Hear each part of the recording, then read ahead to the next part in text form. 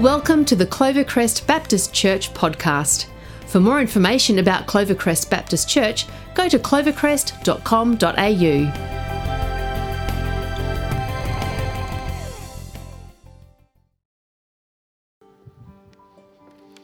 Hey everyone, how are we going today? Good. Great to be with you and wonderful to be able to share with Simeon and Sarah and little Macy. And I know that some of your family have been chatting in the online chat, so I want to welcome the family from Queensland as well. Great that you could be with us today. Well, what a great series that we've been in. We've been looking at what it means to be at the table, and we've been using this imagery of being at the table, looking at a picture of the kingdom of God. And we've had this table, we've been coming around this table over the last few weeks where we've been exploring what does it mean to belong and to participate in God's kingdom. Well, first week we looked at that everyone's welcome. Everyone is welcome. You might think, I'm not welcome with God. You don't know what I've done. Well, it's not true. Everyone's welcome in the kingdom of God. Everyone is welcome around God's table. And then we looked at the fact that we all have a seat. We all have a seat at God's table. We all have an opportunity with the skills and the gifts that God has placed in us to make a contribution into the kingdom of God. And if you're not sure about that, then Pastor Ash just spoke about the SHAPE course. And that specifically looks at your spiritual gifts, your heart, your abilities, your personality, and your experiences, that acronym of SHAPE. And over the next couple of weeks, you can sit with Pastor Nathan and actually explore more about what your seat is at the table. And then we looked at making room for others, embracing the interruptions of life so that we make room for others around God's table. And last week, Michelle spoke to us about eating together.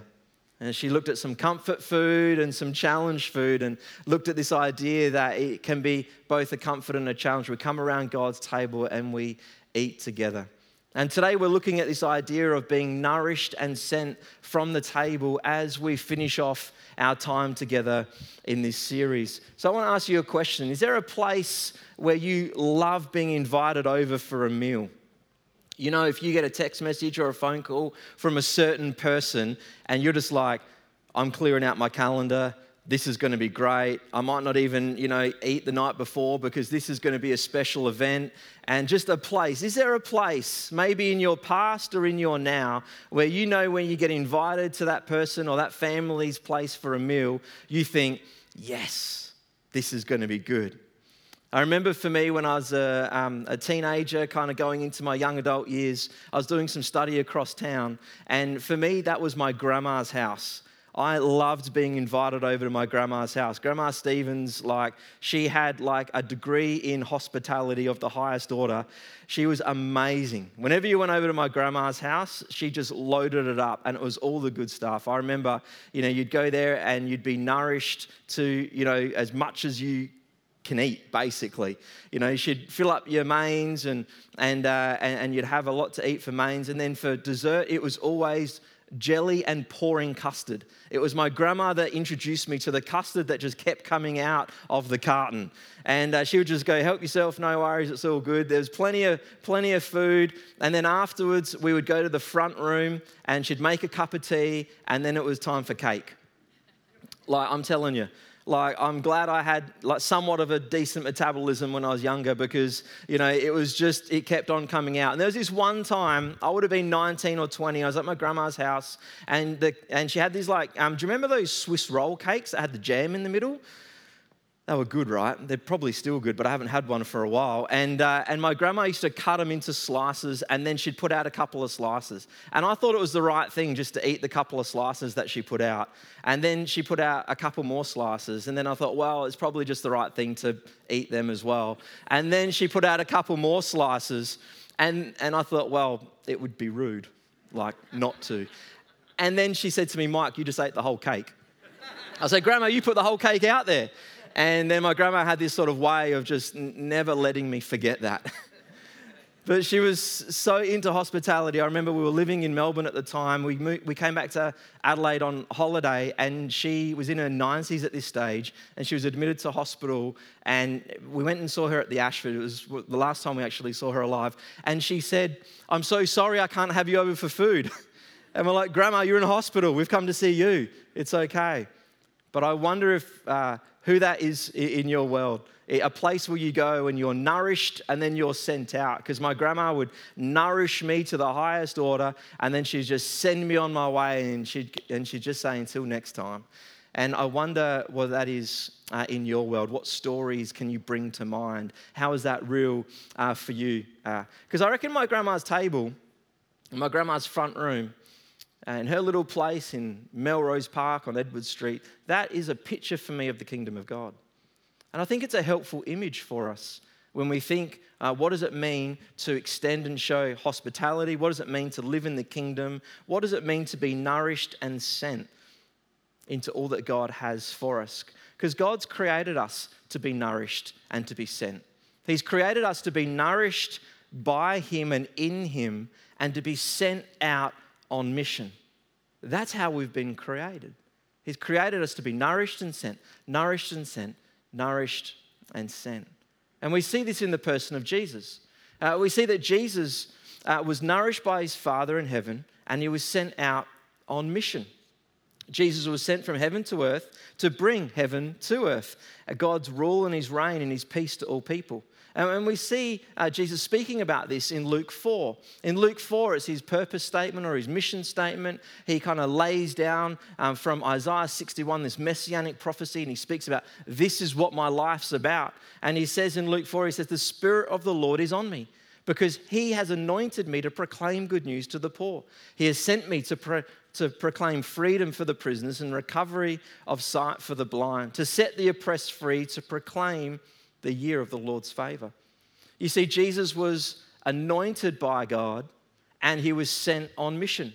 And He was sent to bring freedom and restoration. And as we read through the Gospels, if you take some time, it won't take you long to read through Matthew, Mark, Luke, and John. Just set aside some time and look at Jesus' life and ask the question, how was He nourished by His Father? And how was He sent on mission? And just spend some time looking at the rhythm of His life, and you'll see Jesus regularly retreating to spend time with His Father, regularly retreating to be nourished so that He had the grace and the commitment and the purpose in His mission that He had here on earth. And Jesus had a team around Him called His disciples, and His disciples were both nourished and sent people as well.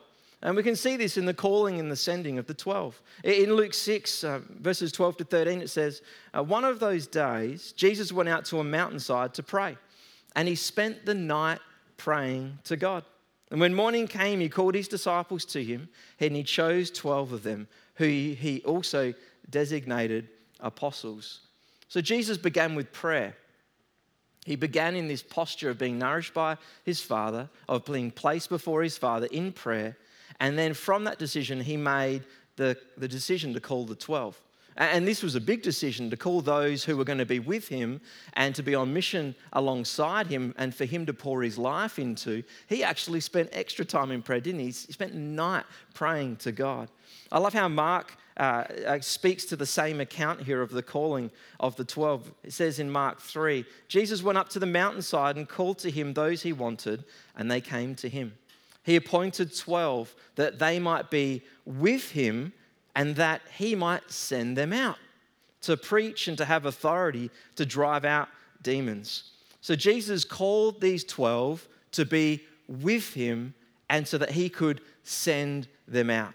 And this is really important that we understand that Jesus called His 12 to be with Him, to do life with Him, to be nourished and to grow in His company and in His presence, to understand about the kingdom of God, to understand both the life, the joy, and the sufferings of what it meant to participate in the kingdom of God, to be with Him, but also to be sent out. To be sent out on mission was an important part of that. To be preaching and healing and teaching, to be an extension of who Jesus was in the world. And Jesus believed in rapid mobilization, if you will. He just saw this as a constant way of operating, of calling and sending, of calling and sending. And sometimes I think maybe we can think, oh, I'm not there yet, or, I'm not, kind of confident enough, or I'm not shaped up enough, or oh, God hasn't done enough in me. But really, God wants to continue to work in you and then through you. He wants to call you and send you into the places that he has for you. And as we trust him, as we walk closely with him, as we are nourished by him, then we are sent on mission as well. I remember when I was youth pastoring in Melbourne, there was a young man in grade 9, and he was learning a little bit about Jesus because a friend of his at school was sharing the Bible with him. At lunchtime, they were just opening up the Bible, they were exploring some of it together, and he had come from a Buddhist background, so his parents were kind of okay that he would explore, multiple different ways to faith and to enlightenment, but, being exclusive on Jesus was probably something not 100% on the radar for his framework of faith or in the family in which he grew up in. And they were learning a little bit about Jesus. They were learning about him through reading the Word. And then he got invited onto our annual youth camp. And he came onto the youth camp, and I knew him a little bit. And I went up to him on the first day, and I said, "Hey, how are things going with Jesus? I know that you've been exploring a little bit about faith, and you've been learning a little bit about him." And he said to me, "Mike, I kind of feel like I've got one foot in Jesus camp and one foot in another camp, which is just kind of, spirituality. I'm not really sure where I'm kind of at with that." And I said, "Well, that's really great that you can name that. I pray that you will come to know Jesus, this week as we're on camp." And a couple of nights later on the camp, he came up to me. It was a 5-day camp. He came up to me and he said, "Mike, I've got both my feet in with Jesus now." He goes, I've given my life to him. I put my trust in him. And I said, "That's wonderful." But he didn't just leave it there. He went straight back into his school setting and he started to share his faith. And he came to me a week or so later and said, "I really would like to get baptized. What do we do about that?" So we went through some material with him, and he went back to his school and he invited his whole class to his baptism. His whole class and his family, who were Buddhists. He invited them to come and hear his story about how he met Jesus. What an example to us in being called and being sent. And being called and being sent. And whether it's being called into a relationship with Jesus for the very first time, or whether it's being called into something new with him, and then to be sent and be able to share that with the people in which you're in relationship with. So very important. And back in week 1 of this series, we looked at Luke 9, where it was describing Jesus sending out the 12 on a missional adventure to preach the good news and to heal people in his name. And what we need to know is that life with Jesus involves both calling and sending. It's both calling and sending. And Jesus' disciples were called to be with him and to be sent out by him. And when we think about this image of the table, we come to the table to be nourished and to be sent. And that's what we see as we look at the life of Jesus and his disciples. So therefore, as we follow him, we should expect that our life with Jesus and following him is being called into greater relationship and intimacy, coming to the table, and then being sent out on mission. And I think I've got 2 questions to ask you today that could literally change your life. They're questions that you've probably heard before if you've been in church for any time, but these questions literally will change your life if you take them seriously and act upon them. And the first question is this: how are you nourished by God? Honestly, how are you nourished by God? I love how James and Ashley just so effortlessly today just spoke about being in the Word, going for a walk, spending time in prayer.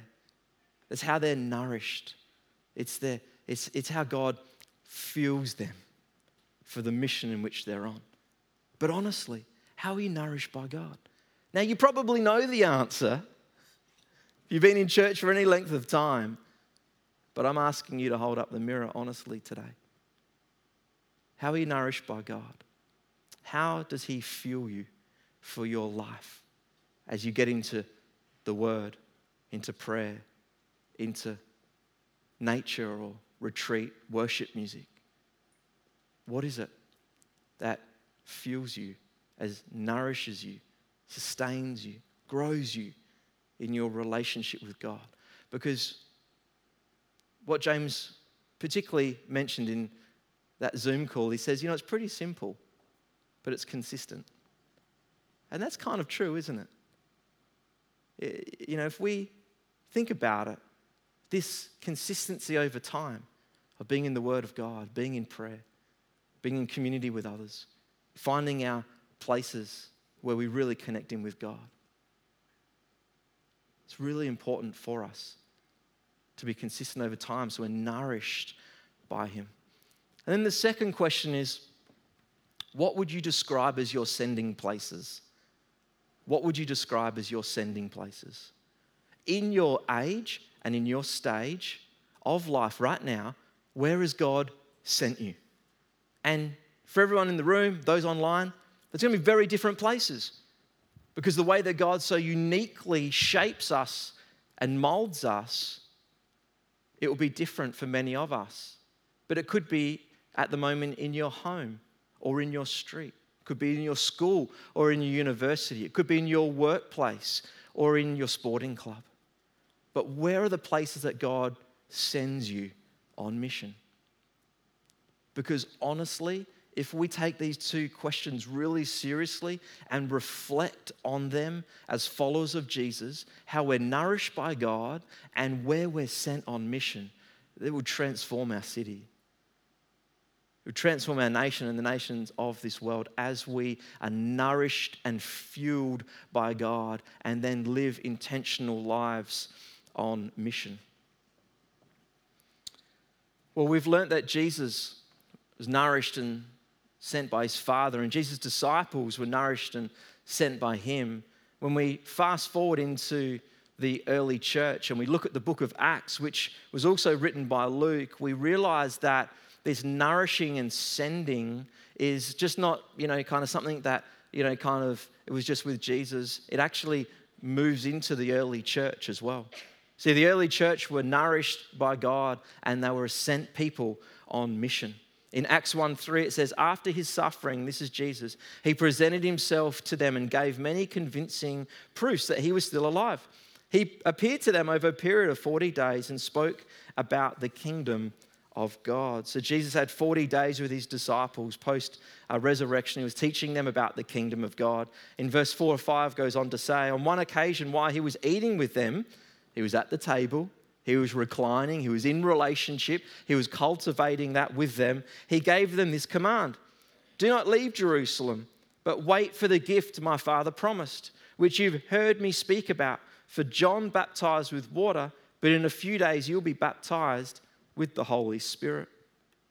And in verse 8, it goes on to say, it says, you will receive power when the Holy Spirit comes on you, and you'll be my witnesses in Jerusalem, in Judea and Samaria, and to the very ends of the earth. So the early church were nourished by God. Jesus spent time with them, and then he spoke to them about the power that they would receive through the infilling of the Holy Spirit on the day of Pentecost that would propel them into mission. And this is kind of coming all the way back, to Jesus telling them that they would receive power, just like he did when he spoke from Luke 4, and how the 12 disciples did from Luke 6 and their call in Luke 9 of how they were sent. And he's just saying to them, it's the same for you guys. You're going to be nourished to be sent, nourished to be sent, nourished to be sent.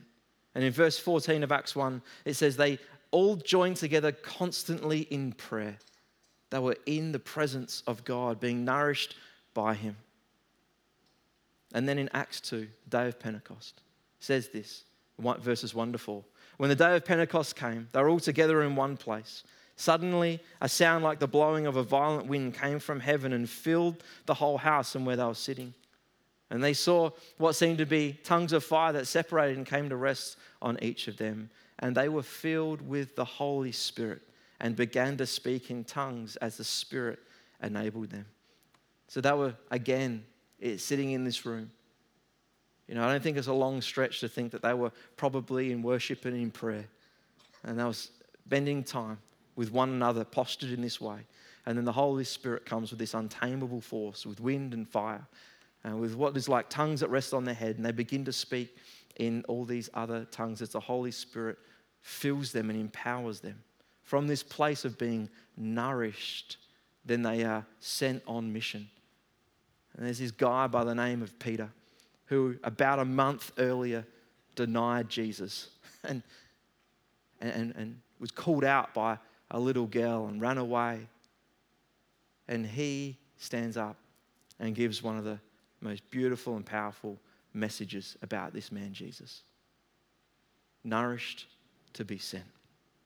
Peter stands up with courage and boldness through the power of the Holy Spirit and speaks about Jesus. And in verses 37 to 41, the people say, well, what do we do? What do we do? And he says, you repent and be baptized, every one of you. And that day, that community of faith went from about 120 believers to around 3,000 believers that day. And that wasn't anything the people did. It's what God was doing. And as we look through the early church and we look through the New Testament, we see God's people being nourished in his presence and being sent on mission. And it's the same for us today, because we are still in that episode. We're still in that episode right now where Jesus has ascended up into heaven and he's promised he will return, and he calls his people to be on mission, to go and make disciples. We are in that episode still now, to be nourished by him and to be sent on mission for him. And it's been wonderful during this series to hear many different people have come to me and shared with me how God has been speaking to them about this series and about being at the table. And it's just been wonderful to hear people, saying, you know what, actually, I know I need to be in community and in church. I've had a couple of people say to me whether they're serving a lot or whether they have had a difficult last season in life and have said, you know what, being in community is really important, and being nourished with God's people is so very important so that I can live for him in the places that he's got for me. So very important. But one person also shared with me through being nourished with God, it's given them a new sense of being on mission with the work that they're doing in one of our local schools.